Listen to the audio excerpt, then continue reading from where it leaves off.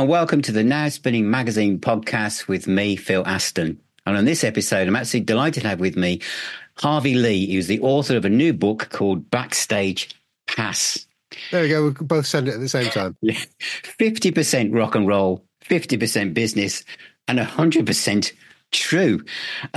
This is a music book, and it would stand alone as a music book. It would also stand alone as a business book, but a very, very different sort of business advice book. There's some real laugh out loud moments, but there's also a lot of really honest and kind of thought-provoking advice as well. As all of us, whoever you are watching or listening to this, will know there's various things in your life where things go well and things don't go well. And what I really loved about this book is everything that you'd expect in life, ups and downs, is in it. So welcome, Harvey, and how are you doing? And tell me first of all, this is a book that could have easily just been a book about your life, easily, because it's that good. Yeah. But did it start? Did you think music book or business book? That's a really good question. And thanks, Phil, for having me on the show. It was I got goosebumps when you were doing the intro there. I thought, who could he possibly be talking about? It's me.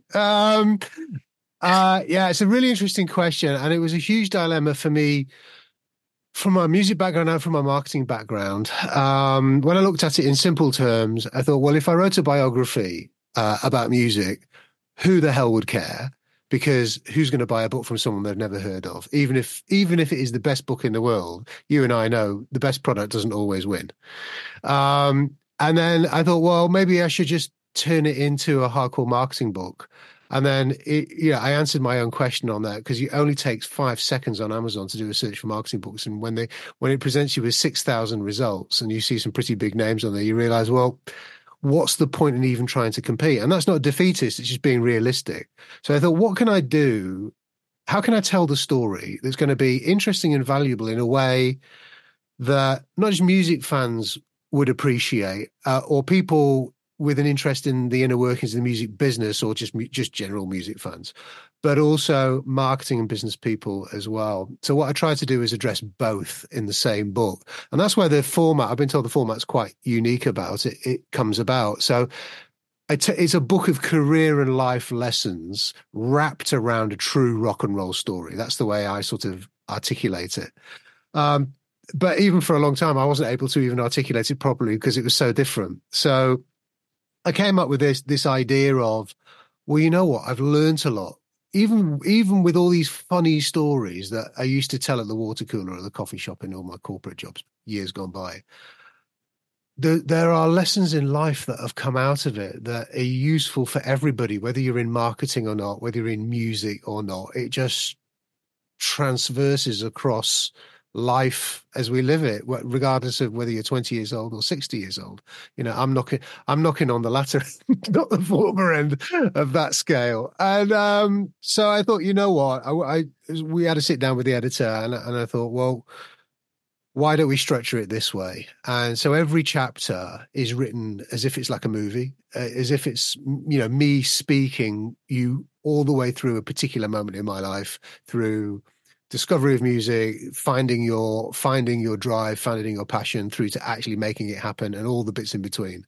And then as you know, because you've read the book, but for the benefit of those watching and listening, at the end of every chapter, I summarize what happened in each chapter as sort of 2 to 3 pithy life and career lessons that people could take something out of and put into action in their job or in their life, sort of right then and there, And it's made for, well, the reaction's just been phenomenal. I don't want to say it's a compelling read. The market have told me it's a very compelling read, and it seems to be doing pretty well. It's not even out yet,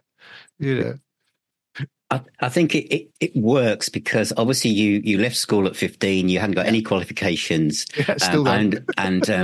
But this is I think a very good point for a lot of people, a lot of young people watching or reading this book, is that the gateway into lots of things that you want to do are kind of the hurdles are you need to have studied this, you need to have this Yeah. degree. You need to have this Yeah. qualification. You kind of just, you came across that. And in the book, you were quite surprised that all of a sudden maybe education was important, but your dad taught you the power of words. Yes, he And did. you kind of then thought, I can do words. And you Yeah. use the words as like keys to unlock any Yeah. door that was in your way, didn't you?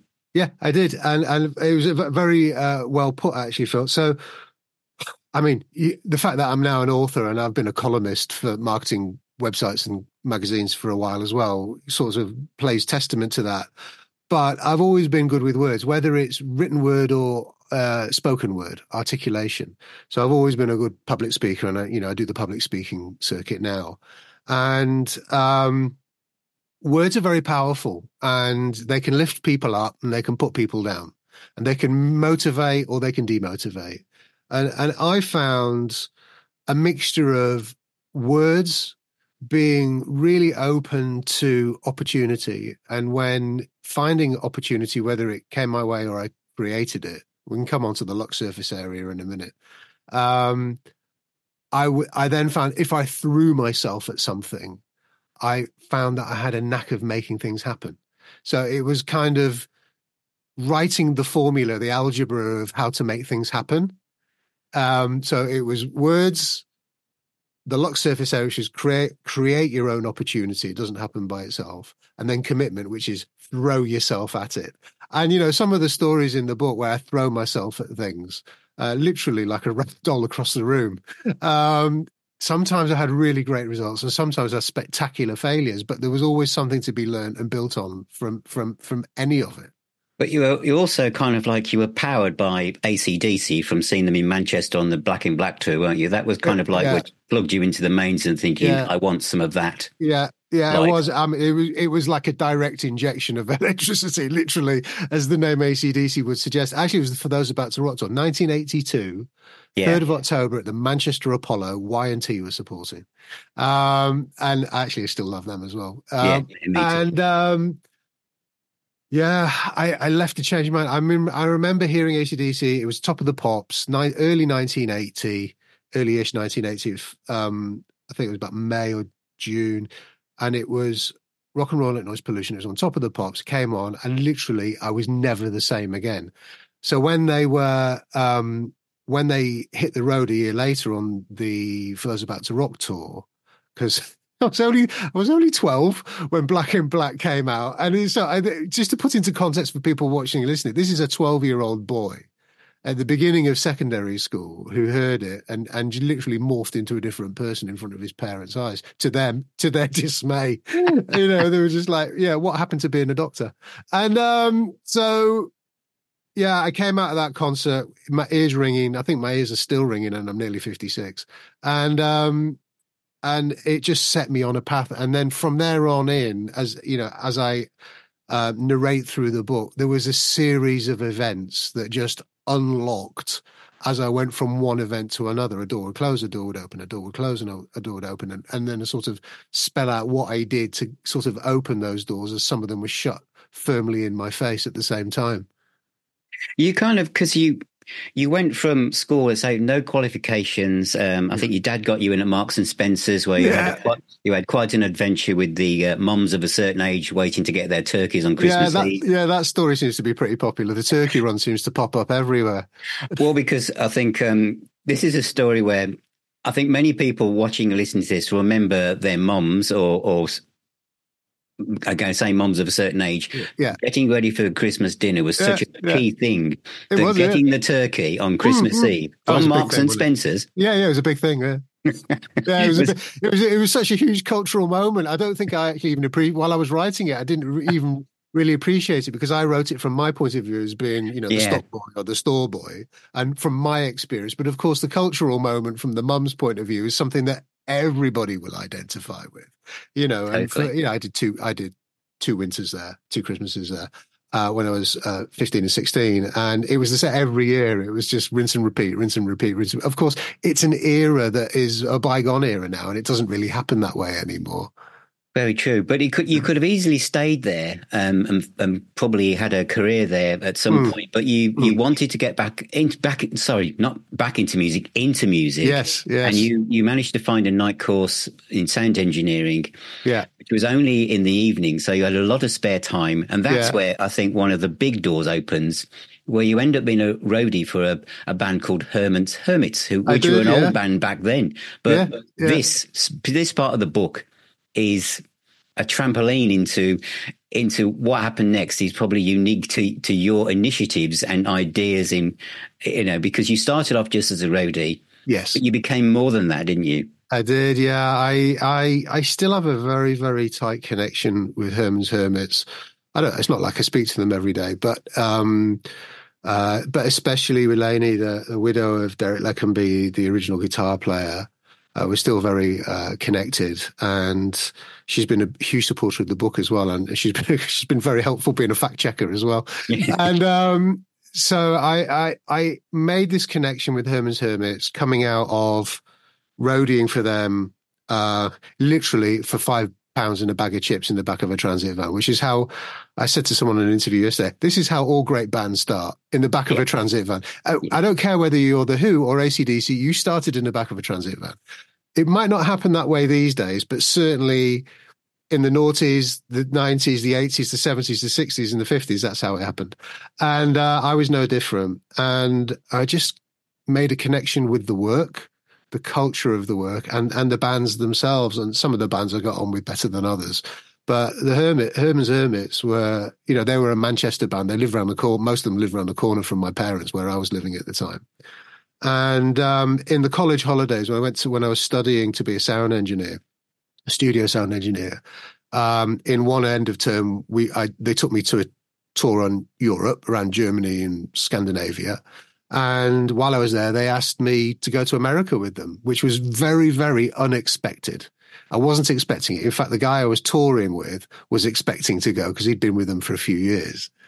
And I'd been with them a matter of weeks, and they were asking me, which made the atmosphere a bit challenging. But so, long story short, I went at the age of 19. I went to America, and I think that's the trampoline really that you're referring to. But you also had, because you weren't just someone who picked up the Marshall 4x4s and guitar cases. You actually went out of what they expected you to do, and suddenly found you had a natural talent for sales. Yes. You started selling the T-shirts in a way that they hadn't thought of. Yeah, well, you might have noticed I'm trying to sell a book at the moment. But the story that you the story that you mentioned, you're absolutely right. And again, it's one of those stories that's caught me by surprise. Even when I was writing it, it's my life. I take some of these things for granted, not in a blasé way. Yeah, I never thought the T-shirt merch stories would resonate so much as it has done with people. And so, just for the benefit of everybody, yeah, you're right. I started humping gear. It was like Fender Twins and Telecasters and whatever else I could pick, push, lift, and drop. And then it was, oh, we need you to sell T-shirts, because if you're going to come away with us outside the UK, we've got to pay your wages somehow. And it ain't going to be £5 in a bag of chips. It's like proper wages, which I think I got paid 164 quid a week, which in 1988 for a 17-year-old kid living at home was a fortune. yeah. But yeah, I had to earn my keep, right? I had to earn my keep. So they were like, the door money's ours, or our fee's ours. The T-shirt money is not all yours, but it's contributing to your wages. So you've got skin in the game. You better flog a few. And one of the main reasons why I got picked to go to America was my entrepreneurial ability to sell T-shirts. That was probably really what it came down to, because the other guy was probably a better sound engineer than me, but he didn't want to sell T-shirts. You got a nickname as well, didn't you? I did, Shekel. yeah. My nickname was I was called the Shekel. Yeah. And the reason for that was that I just showed this entrepreneurial flair for flogging merchandise at the shows. And, in Germany, it all really came to a head as a story in the book. It all really came to a head where we're doing this huge shows, about 5,000 people in Germany. And we're there with the Sweet and Brian Conley and a few other bands from the 60s and 70s. And no one's selling nothing, right? And it's in this big arena, big ice hockey arena. All the lights are out. The merch tables and stands are set up in a dark corner of the room, and no one can even see it. even though they're announcing it in English to 5,000 Germans. I mean, nobody can understand anything, right? So I'm like, yeah, this isn't happening. And the band are getting a bit antsy. They're just like, damn, we're not selling anything. So I just took it upon myself. I literally loaded up 3 sizes of t-shirts on my arms like a market trader, and I started walking through the stalls, up and down, inside this huge arena, shouting, "T-shirts, t-shirts!" They're drinking steins of ice beer, and eating the pretzels and all of this. And I just started flogging them for, I don't know how much it was. It was pre-EU, so it was in Deutschmarks, but I don't remember exactly how much it was, but it was a reasonable price, And I made it a round number so people could just give me one note and not get any change. So I was literally like, here's 10, here's a tenner, here's a tenner, here's a tenner. That was it. And I flogged 3 boxes of t-shirts in one night, and literally all the bands put together sold like 6 t-shirts. Wow. So I earned my nickname when I got back to the dressing room, threw a wad of Deutschmarks down on the table and said to Lek, there you go, there's your money. And I gave him a nice problem to have. He's like, we don't have any more merchandise anymore. I'm like, well, that's a nice problem. You had a worse problem half an hour ago. So there you go. So I got my nickname, the Shekel, my ability to make money, and the rest was history. But it gets more kind of like, not bizarre or outlandish than that, because you start off, as you say, humping amplifiers, and then you're selling the merchandise. You said you go off to America, but because of a strange set of coincidences, one of the members of the band has to go off because death in the family. You end up playing bass in the band. My claim to fame is I'm Herman's Hermits' shortest ever member, official member. I played 3 shows. I was in the band for 3 days. And I got paid for it as well. So I'm a fully signed up member of Herman's Hermits. But the most bizarre thing was, obviously the circumstances were tragic for Paul. But for me, I was just like, failure was not an option. I didn't have a choice. It's like, for bands like the Hermits who tour for a living, they make the money off touring and merchandise. Cancelling 3 shows at 24 hours notice was not an option. When we needed to do 3 or 4 shows a week to pay the bills and make the whole thing viable, right? So they didn't even ask me; they just told me, and they just went, "You're playing bass tomorrow night, Shekel," and I'm left-handed. And you're left-handed. I'm left-handed as well, so they had to restring the bass for me. It was a Fender Jazz, so they had to restring the bass for me, Hendrix style. Not that I've got any inkling of his talent, but I only had 4 strings to contend with, so it was fine, and 3 chords. So I had to learn the set, even though I've heard it 1,000 times. I didn't know how to play it. I had to learn the set in the back of a van on a Sony Walkman for 2 hours. We dropped Paul off at the airport, carry on playing. The next night, I'm wearing I think it was a silver lame suit, but of course, this is 1988. In those days, my hair was down here. As you've seen there's a picture in the book, straight after that first show. And everyone was like, yeah, he's not an original member, is he? But we did it. We got away with it. And it was a good show, and the band were thrilled. And it was like, it's these moments where you really dig in that bonds are forged.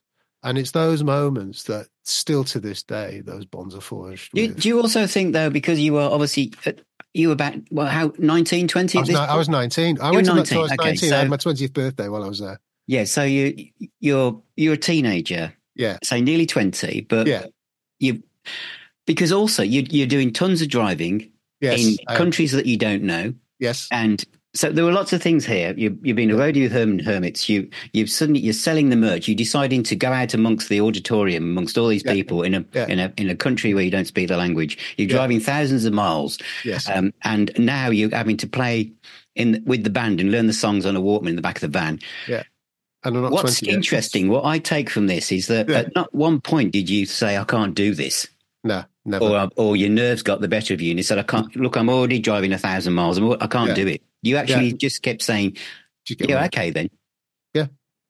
Say yes to everything. Yeah. My policy was, and it's not anymore, but I like to be more opportunistic than not.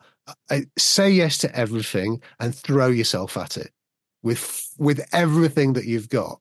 Because if you think about it, my career, my options in those days, and I still have this attitude even today at my age, and I'm nearly 56. My attitude in those days was failure is absolutely not an option, because if this doesn't work, there is no plan B, right? Arnold Schwarzenegger did a very famous talk a few years back called there's no plan B. And that was my life. I didn't have any plan B. It's like, if I'm going to do this, I am just going to have to throw myself at it. And it's going to work or it's not going to work, but I've just got to keep going at it. And so when an opportunity would come up, an opportunity would beget an opportunity, right? So one door opens another, and then maybe two doors open and one door closes.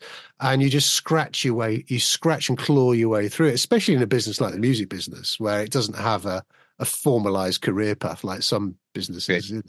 You did, although you did say no to one opportunity, didn't you? Because you were offered a job in a studio in the States, weren't you? Yes. But you actually said no to that. Yeah, I did. Again, I was 19 and I was training as a sound engineer. And then I got offered a sound engineer's job in America. And I'm like, what's not to like? Yeah. But the reality of the matter is, I think that was a moment where I thought it was just a stretch too far, because I knew there was no green card.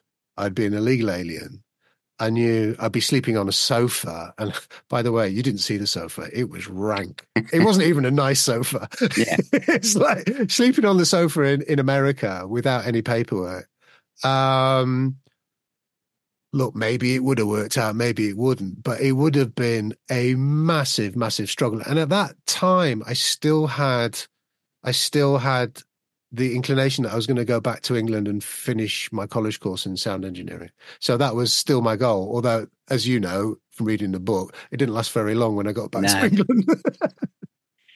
But York, when you do go back to the UK, you start to help a band from further up north, Yes. who became Small Town Heroes. Yes. Now, you absolutely poured everything into this. Like I do. This is before where they got a deal, but you spent ages with them before they changed their name. And what comes across in the book is, and I've heard other people say this to me over the years, is you've got to have the courage to make the call. And you just battled through receptionists to get hold of people who were well known from the Music Week directory, whatever it was, and you just kept going. Even then, going down to London and seeing people like Mickey Most, who just indifferently said, "Nah." Yeah, I just battled my way into his office, literally using words, right? Using words. Yeah. I use words to open doors, literally open doors, physically. And oh my God, I can't believe I even did that. Looking back now, I'd be like, if my kids wanted to do that, I'd be like, are you crazy? But of course, that's what I did. And they're like, Dad, but yeah, you did it. And I'm like, it's a different time. But in the days that the Small Town Heroes weren't called the Small Town Heroes, they were called the Troubleshooters. We spent a good 2 or 3 years establishing ourselves on the Northeast club circuit, living off no money in skanky flats, on analog telephones. Don't forget, all of this is pre-internet. Half the book is set in the analog era of Britain in the 80s and early 90s. And it's literally picking up the phone, 600, no free calls. It was £600 a month phone bills to phone London. Phoning London was long distance in those days. Yes, that's right. Yeah, it was the same cost as phoning France. So it was hard work. Very, very hard work. And at the end of that part of that story with that band, I got to a point where I couldn't do anymore, and I went back touring again for a year or two.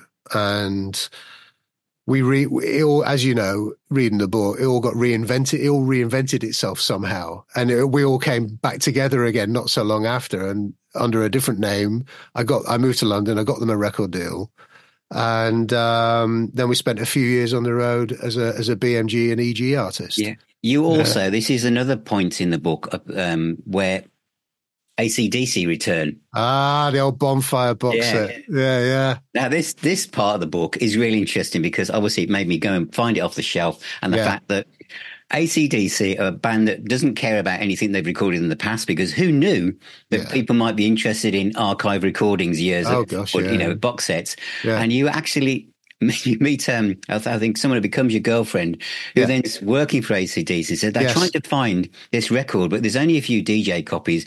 I don't know where we're going to find one from. You had 2 copies. The bizarre thing is, they thought, so George Young, I get the call from George Young. And if you know anything about AC/DC, he was a co-producer for all their albums before Highway to Hell, and older brother of Angus and Malcolm. I get the call from George through this lady who I was dating at the time. And the bottom line is, for the album in question is called Live from the Atlantic Studios. It's a huge rarity. There's like 200 copies in the world, maybe 300. I mean, 25 years ago, they were selling for £200 a copy. Wow. Lord knows what they sell for now, right? Really, I haven't even bothered looking for 20 years. And I get the phone call, and the sound down the phone was of just complete exasperation, of beyond clutching at straws. They were clutching at dust. They were like, literally, they were like, by any stretch of the imagination, would you know anybody who's got one? Because I was well known in the fan community. And I'm like, yeah, me, I've got two. And they were sitting on a shelf 8 feet away, winking at me. So they went into the Albert studio. Albert's used to have a studio in London in those days. And all of this work was done in the Albert studio in London on this part of the Bonfire box set anyway. So the albums went in, carried like nitroglycerin into the studio the following day. And George dubbed off my vinyl onto the digital master tape. And that story is in the liner notes of that Bonfire box set that you've just shown me. The only thing is, it doesn't mention me by name. But of course, in my book, I tell you the full story of what happened, how it happened, who was involved, and people in the fan industry, fan community, the hardest core nerds, and I used to be one of them, certainly, probably don't even know this story either. They only know what they've read on the liner notes of the CD. No, it's an incredible story. And the fact that you get small town heroes assigned to EG Records, and the fact that how all this comes together is just an amazing story in the book. You then moved to London, you've got a proper job, you're in a plush office. Yeah, mum and dad are happy. Yeah. But there's an interesting, I think, an important part of the book here, because everything's looking good. And just like a lot of bands would have done, and I was in a position like this myself. Got this. We need to go and find a lawyer. We need to make sure we're not going to be ripped off. And you go off to see a lawyer who quite naturally looks at the contract and finds lots of things wrong with it. And then you go back and do a bit of negotiating. And what happens is they just say, that's it, deal's off, forget it, it's all over. Yeah, and my whole world fell out of the back of my pants. I mean, I moved to London it wasn't on a whim. I knew this deal was being offered. So first of all, I knew it was being offered, but we didn't have it. It wasn't signed. So I moved to London. I moved in with Steve Bush, actually, Stereophonics producer, who wasn't the Stereophonics producer then, although that story's in the book as well. So I moved in with Bushy, who was also an aspiring producer. He was working at Dream Hire, a music equipment rental firm. So I moved in with him. He was looking for a lodger and he had a room for rent. So I moved in with him. I had no money, literally had no money. And I set up the fax machine in my bedroom in this rented flat in North London. We start the negotiations. I'm like, well, I never even thought that it would not happen. Of course it's going to happen. They've offered us a deal. So the contracts go back and forth. And then it was like, no, and from the label. And I was like, what do you mean no? What do you mean no? I'm sitting there. I just bet the farm on this, and I was just like, it was just desperate beyond belief. And I don't want to give any spoilers away, but it was desperate beyond belief. And I had to, again, no plan B. And I had to find a way to rescue the deal. And desperation and begging was the only way I could do it. There was absolutely no other way of doing it. And how I did it, I think this is where it really helps also as a business book. Because that must have happened to lots of people where they then have a decision to make. Yeah. Do they just follow what the lawyer or someone's saying, don't do this, don't do this. Or you think, no, this is what I really want. Yeah. This is the door I want to go through. There was no option. I think what the book, all the way through the book, all of your kind of business advice at the end of each chapter is about compromise in some ways. Yeah. Yeah. I mean, you have to get a win-win for everybody, right? So both sides, regardless of what you're trying to achieve, have to find a position that they're comfortable enough with to make it happen. So in the mutual interest, you can move forward. And that happens so many times. And look, the guys at EG, they're savvy, really, really savvy. But without going into detail or committing libel myself, there was other things going on at the time with the lawyers and the labels that had nothing to do with us, which I surmise may or may not have had something to do with it. But the reality of the matter is that, as you said, Phil, we had to make a decision, and I had to put it to the band. I'm like, look, it's your contract. You're signing it, not me. I'm the manager, right? You're the one who has to live with the consequences. And this is what it means. So I spelled it out for them. And it's like the option of not signing. What is the option of not signing? The option of not signing this deal is going back 10. No, it would have, at that point, it would have been 7 years. It would have been rewinding the calendar 7 years and starting over again, which wasn't really an option. We weren't getting any younger either. And here we were, ready and hot to trot. And I'm in London, and, we got an album half in the can. So the band made the decision themselves. I have to say it was the right decision under the circumstances. The band made the decision, we're going to ignore the lawyers and we're going to sign it. But this wasn't any old lawyer. It was the lawyer. Yeah. The lawyer, I won't mention him in our name, but he's in the book. The biggest music business lawyer in London, I would say at that time, probably forever. Right? Yeah. Went on to run multinational music companies and I don't know what. Anyhow, you have to read it in the book. But it was like, it wasn't any old lawyer. And I was like, oh my gosh, I can't believe we're going to do this. We're going to tell this presidential elect rock star lawyer who's like, God. No, we're not going to take it. We're not going to take his advice. Yeah, stuff your advice, mister. Send us the invoice. So that, which is ended up what we ended up doing. And then we had 3 years, and we made a really good fist of it for the next 3 years. But it also shows this part of the book now, where for the band now, I've got a proper record deal. They've signed it, and everything that you try so many things to get this band out there and get them a hit single, get them exposure, even having like the first interactive singles, and all.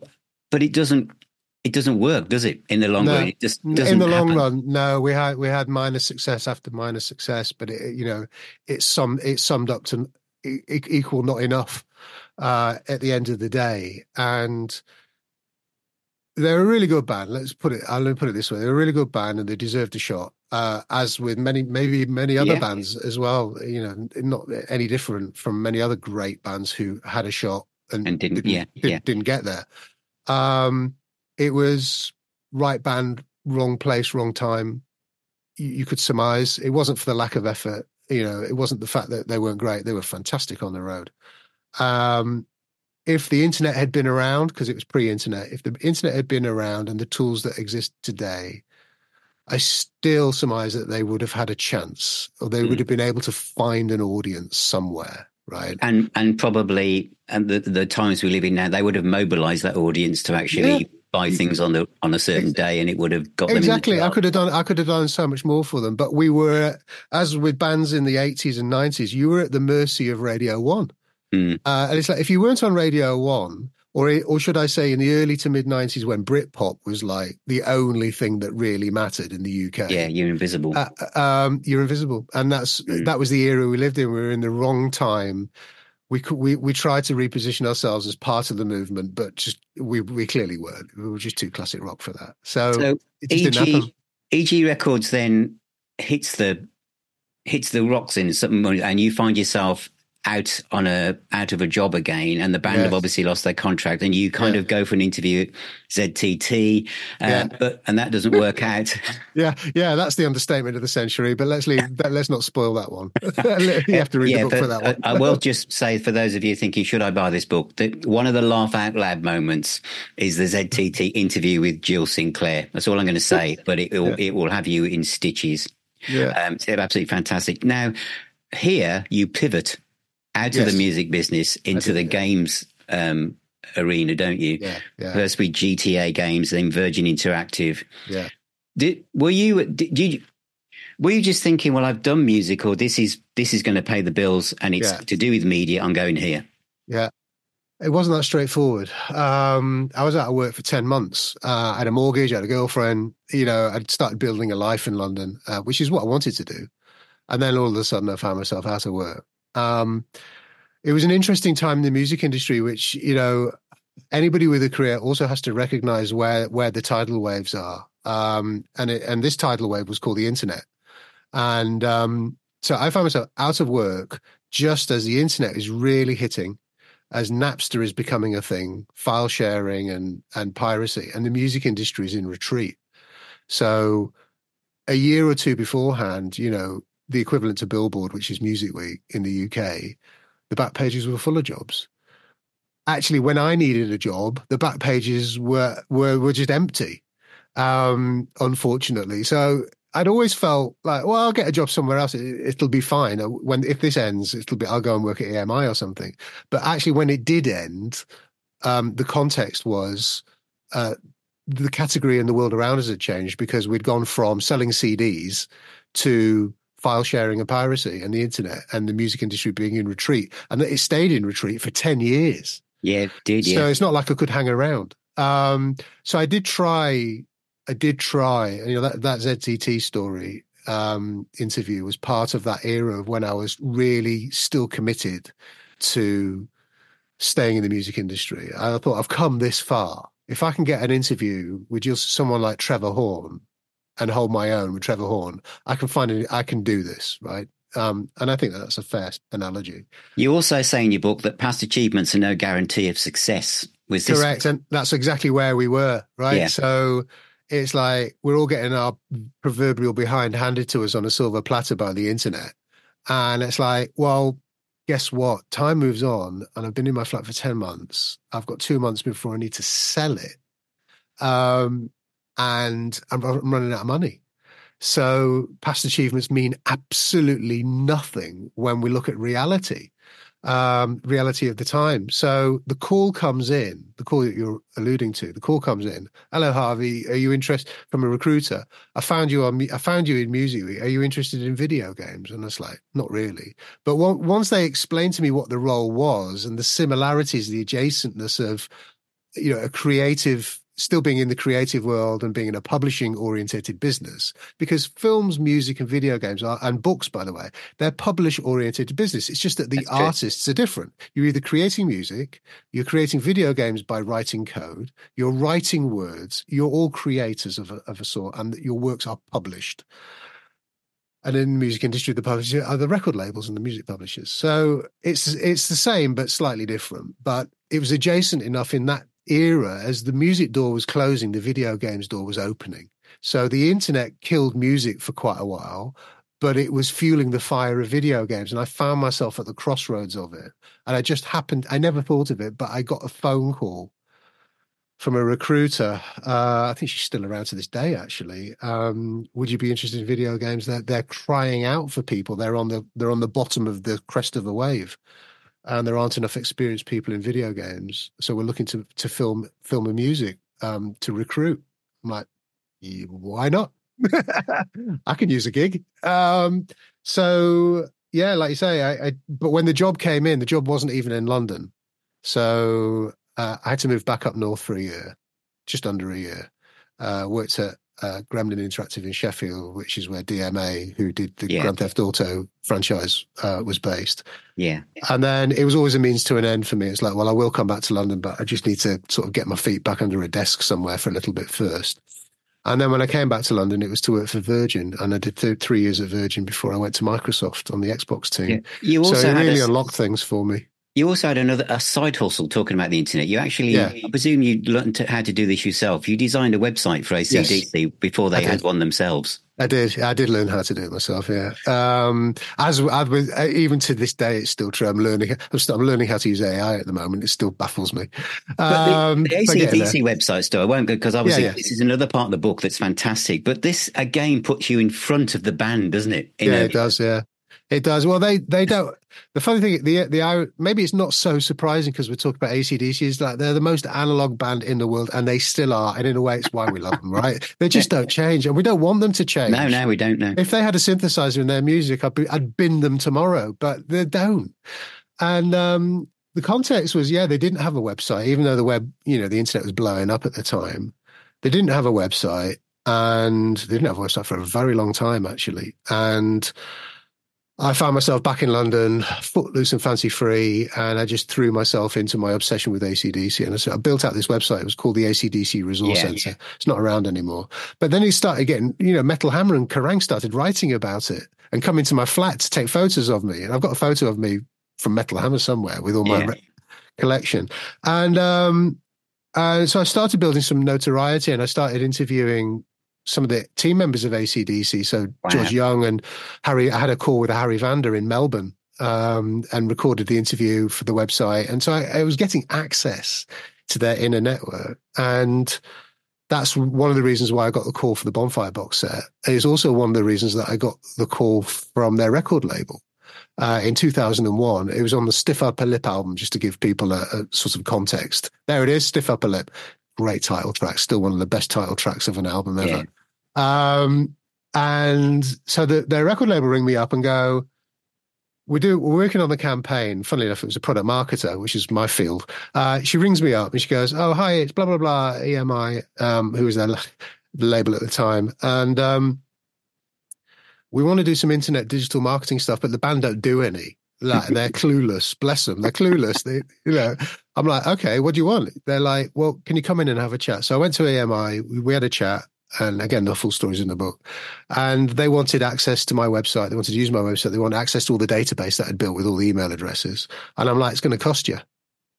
And they're like, we don't have any budget. And I'm looking around the office, there's pictures of Freddie Mercury. And I'm like, gold statues everywhere. And I'm like, there's absolutely no way I'm swallowing this horse, there's absolutely no way.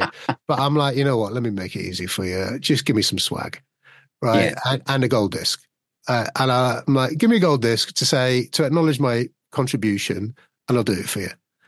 And they had to think about it. I'm like, don't be a cheapskate. Come on. What's it going to cost you? 200 quid. And anyhow, they agreed to it. And again, rest is history. We did the campaign. It was great. And they ended up using my website address on all the official advertising. That's how little they had for AC/DC in the digital area in 2001. They used my website. And I remember getting a really big kick. I was in a tube station and I was reading Kerrang as well at the same time when the album was out. And I was like, there's my website address on the bottom of the official AC/DC advertising. Oh, incredible. I'm kicking myself. I never kept it or took a picture. But it was there. It was part of the deal. Yeah, it was incredible. And then I think you were with Virgin Interactive when you met them in Germany, didn't you? After they'd come I was. When they were on the Stiff Upper Lip tour in 2001, I made it my business to go to every show in the UK. I drove to every show in the UK, and I went to all the major stadium shows around Europe. And I wrote about it. I did a full tour blog, of which EMI had access to as well. And so I went to Stade de Paris, went to that show, went to the Olympic Stadium in Munich, went to a couple of others, and then the other one was in Hamburg.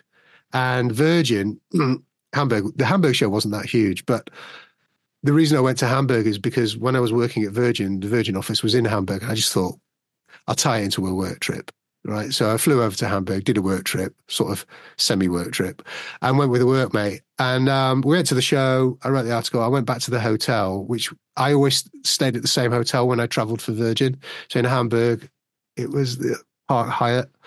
And I'm stood at the bar, and I said to my friend, I said, wouldn't it be funny if AC/DC just walked in now? It's after the show. Yeah. Wouldn't it be funny? And I turn around, and I'm looking at Angus. He just walked in, and then the rest of the band walk in, and I'm like, oh my gosh. I just spoke the words, and they just appeared. Anyhow, I don't want to spoil it because the full story is in the book. But there's a photo of the book with me, with Angus and the band. At the Park Hyatt in Hamburg that night in 2001, where events happened and rolled out, and serendipity and fate and destiny, or whatever you want to call it, all rolled into one. Just happened in a 5 minute space, a random choice meeting. With my. But it's amazing that AC/DC, this band that absolutely motivated you and changed your life at such an early age, came interweaving with you. Yeah. And then again, we don't want to spoil it because it's in the book, but you move on then to working for Microsoft and the Xbox. And this is a great story in itself because of it's how not to launch things, how to launch things and how not to launch things again. Yes, it is. And I know my eldest son knows very much the term the red ring of death, for instance. Oh yes. Well, I lived it. Literally, I lived the red ring of death, amongst other things. Yeah, well, I mean, look, nobody. Funnily enough, most people just don't see the pivot from music to video games. But like you say, it was a creative industry, and I pivoted to it. And I very fortunately created the right time in the right place to get the call from Microsoft for the interview when before the Xbox actually launched in 2000, where I was interviewing for them, and I thought, well, if I get this gig, it's a great step up to go to Microsoft from Virgin. And although I did enjoy my time at Virgin, I have to say, I just thought, well, I'll go there for 3 years because every job I've ever had before that, I had been there for 3 years. And my MO was always the same. Knock it out for the park for the first year, throw myself at it. Second year, sustain it, leverage all the equity that I built. And third year, get really bored and move on. And I just thought this would be no different. But then I stayed 12 years. So it's like, and it wasn't it was the most unexpected 12 years of my life. So yeah, you're right. I was employee number 12 on the fledgling Xbox launch team. Wow. In the UK. I was the last one in the door. It was about 3 months before it came out, which was March 14th, 2002 in Europe. And I stayed 12 years. So we launched it. And, there's 4 chapters in the book about Xbox, the 4 last chapters. And I talked through the story of how the first Xbox came about and how we launched it. Then the success we had with the Xbox 360, which was a phenomenal success. And then the challenges that we had with the Xbox One, which is ironically the third Xbox. Don't ask me why it's called the Xbox One. I've still got a beef about that. And so on and so forth. I actually do a talk on the speaking circuit called The 3 Lessons Xbox Taught the World. And it's a half-hour to 40-minute talk about all the key lessons from a marketer's point of view of what Xbox did, because it's a story that's never been told. Right? There's a corporate version of it, which you can go on YouTube and you can see all the execs talking about it, and they make everything sound so pretty and nice. Even the Red Ring of Death doesn't sound like a near fatal incident, which it was. But I talk about it from a staff member's point of view about what it was actually like in the trenches. Right, this is really what happened, and this is how it happened, and it wasn't all pretty. It was pretty gritty, and so there's a lot of surprises in the book. You'll be quite surprised about how some of these big names, these big corporations behave. Not all well, I have to say. And again, it's one of my key takeaways when I was writing the book. It's like, you know what, some of these corporations are really badly behaved or really badly mismanaged, or somehow I just wonder how they even became successful in the first place. But anyhow, it's all in there. Yeah. So, and then you're an author. Yeah. And at the back of the book, it says you're thinking of writing the next stage, chapter 2 in this, as well. Yes. Is that going to take off from where this one leaves off? Or basically, yes. It's exactly, it's sequential. So this book spans from 1980, until about 2013, 2014, when I leave Microsoft, when I leave the Xbox team. So that's about 10 years ago. I left about 10 years ago and went into tech, but still stayed in marketing. But the interesting thing is, I was having the conversation, a year and a half ago with my editor, and I was like, how big should this book be? Because I can carry on writing it. It was going to end up being, when we did the word count, it was going to end up being like War and Peace. So we're just like, look, we need to find a natural break for this edition of the story. And the natural break was when I left Microsoft, and pivoted out of video games into cybersecurity, another pivot. And so the theme for the next book, it'll still have some music in it. It won't be as musicy, although I wish that wasn't true. But the reality of it is it's still full of all the funny stories, but they're just not told from a music point of view, because there were so many shenanigans in the corporate world that people just wouldn't believe, some of which are in the Microsoft passages in this book. And then there's an equal amount in all the other stories as well. So you'll laugh, you'll cry, you'll learn, and you can join me on the journey. Well, it is a fantastic book, and it's very, very inspiring. As I've said, there's lots of laugh out loud moments, but there's some very kind of thought-provoking passages for anybody, whatever your career path, whatever you're doing in your life. If you're about to start something new, or you've been doing something for longer than perhaps you should, there's lots of advice here on pushing you forwards. I mean, one of the things that comes across in this, Harvey, is that you constantly just leapt out of your comfort zone, Yeah. time after time, Yeah, I'm when doing it many right other now. people would have just many other people would have just held on to the rail thinking, I think Yeah. that'll do for now. But Yeah, you just yeah. literally kept pushing forwards. Yeah, you know what? Coming back to the beginning of the book, and I don't want to spoil the beginning of the book because you know how it starts. My life now still goes all the way back to those moments where at school, and maybe your listeners and viewers will recognize this. At school, I was told I wasn't good enough, right? I was told that if I don't adhere to the structure of the establishment and study this way and study that and take this subject and take that, that basically I'll be nothing. That's what I was told by my careers teacher, right? And every other teacher and the establishment and the institutions and the teachers reinforced that in every lesson with me. And maybe some of the kids fell into line. I mean, probably most of them fall into line because they don't push back. But it wasn't in my nature, right? It didn't interest me enough to fall into line. I tried falling into line. I fell out again. And, well, I crashed out. And it all comes to a head in the book anyhow, but I'm still like that. It's like I never really fell into line. Even for all of these years, all these decades that I worked for corporations, I was always the odd one out, right? I always never fell into line. And maybe I think my time at Xbox was so long is that I found a place where I could call home for a long period of time without actually, accidentally finding it. But like you say, I've always pushed forward. I'm pushing forward as an author now and as a freelance consultant as well, and as a speaker, because I don't see that there is a plan B right now. My plan B would have been to go back to corporates, right? I could do that until I retire, but I've chosen not to because, as you'll find out in the next book, that my time there was just done. And I'm finding that now, especially coming out of lockdown, and there's another topic, but there's a lot of people now coming out of lockdown, reevaluated their lives and thought, well, what is it all about? I asked myself that question from the age of 15, so it's nothing new for me, but it feels like the rest of the world's taken 40 years to catch up. But that's ultimately what it came down to. So I'm still doing it, still proving to myself or proving to my careers teacher that actually it doesn't have to be that way.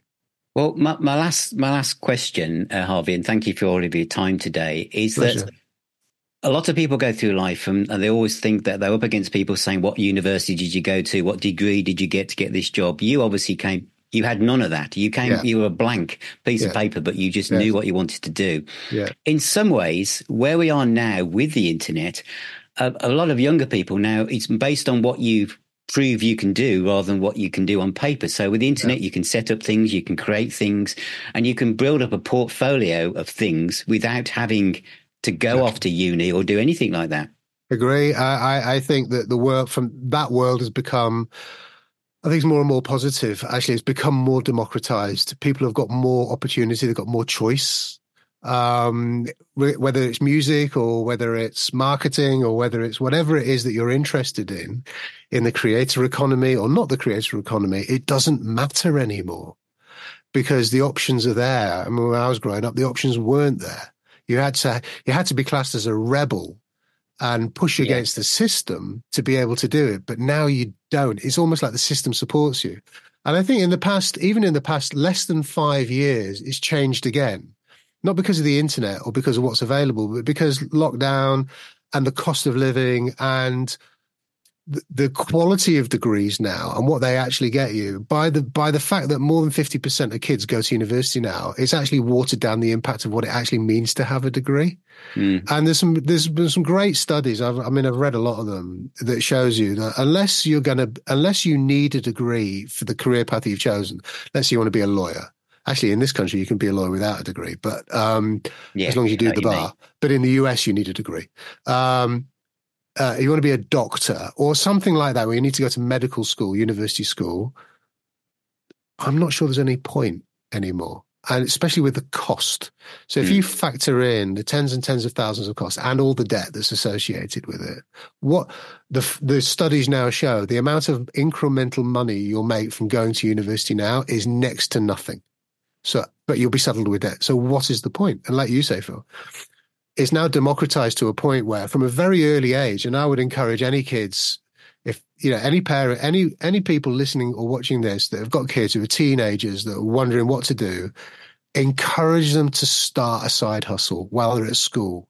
Start creating, even if it's not successful, find your passion, find out what you're not good at, what you don't like. It's as good as finding out what you do like, because you can just chalk it off and say, okay, I learned something that's not for me. Let's go in this direction. And while you're young enough and the tools exist, and the kids are so computer savvy now and internet savvy, more than most of us, I get a huge kick when I read someone who's like 18 or 17 and just made their first million, and they're still doing their A-levels. And I'm like, you know what? Good for you.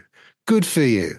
And they've chosen the so-called traditional path. And I think the traditional path now is so watered down and is so, I don't say of little value, but it's of such less importance than it used to be, that people now have so many more options. You just go, just start. If you're 15 and you fancy setting up an eBay store, just find a way to make it happen. I don't care if you're not old enough in the T's and C's, put it in your dad's name. Find a way. Yeah, fantastic. So when the book is out this month, isn't it? Yeah, it's out 14th of February, Valentine's Day. Great present to yourself. Maybe your wife wouldn't agree, but it's a great present. 14th of February, it's out. All great, all the usual bookstores online, Amazon, Waterstones, Blackwell's, Barnes & Noble in the States, Walmart, Okay. So it's available. And I'm just so blessed and thankful that the reception of it has been so phenomenal. I mean, it went to number 1 on Amazon in the Hot Chart. It's won 4 awards so far in America. Wow. And the reviews are averaging at 4.8 everywhere. Oh. And I'm like, so I'm very humbled by it. I wasn't expecting it, but like you say, might be the next door to walk through, Phil. Yeah. Well, thanks very much, Harvey. Thanks for all of your time, and take care. And I look forward to talking to you when in the next installment. Look forward to it. Thanks a lot, Phil. All the best. Thank you. Bye. A huge thank you to my guest, Harvey Lee, for joining me today for the Now Spinning Magazine podcast to talk about his new book, Backstage Pass. 50% rock and roll, 50% business. There are some real laugh out loud moments, but equally there's some great advice for anybody, whatever your job is, whatever part of your career path you're on, whether you're thinking of venturing out on your own as an entrepreneur, starting your own business. There's some really interesting advice, and I love the way the book is positioned with the stories, like Harvey says, almost like a film script in the actual chapters, and then the kind of advice tagged on the end of each one as well. I think it's unique in its field. And I think, as Harvey said, if it had been a music book, he would have heard of Harvey perhaps. And if it had been a business book, there's just so many out there. But where it is, it's very unique. And I loved it, obviously. But one of the things I really liked was Harvey's stories about AC/DC, especially things about the Bonfire box set I didn't know about. And again, how bands and music can interject our lives and take us down routes and motivate us to do certain things in our lives. And so I hope you found that really, really interesting and hopefully inspirational as well. So please check out the website, nowspinning.co.uk. Please subscribe to the YouTube channel, to the podcast. Check out the Facebook group, become a patron or YouTube member. Thank you for being here. Remember, music is the healer and the doctor. Take care, keep spinning those discs, and I shall see you all on the next episode.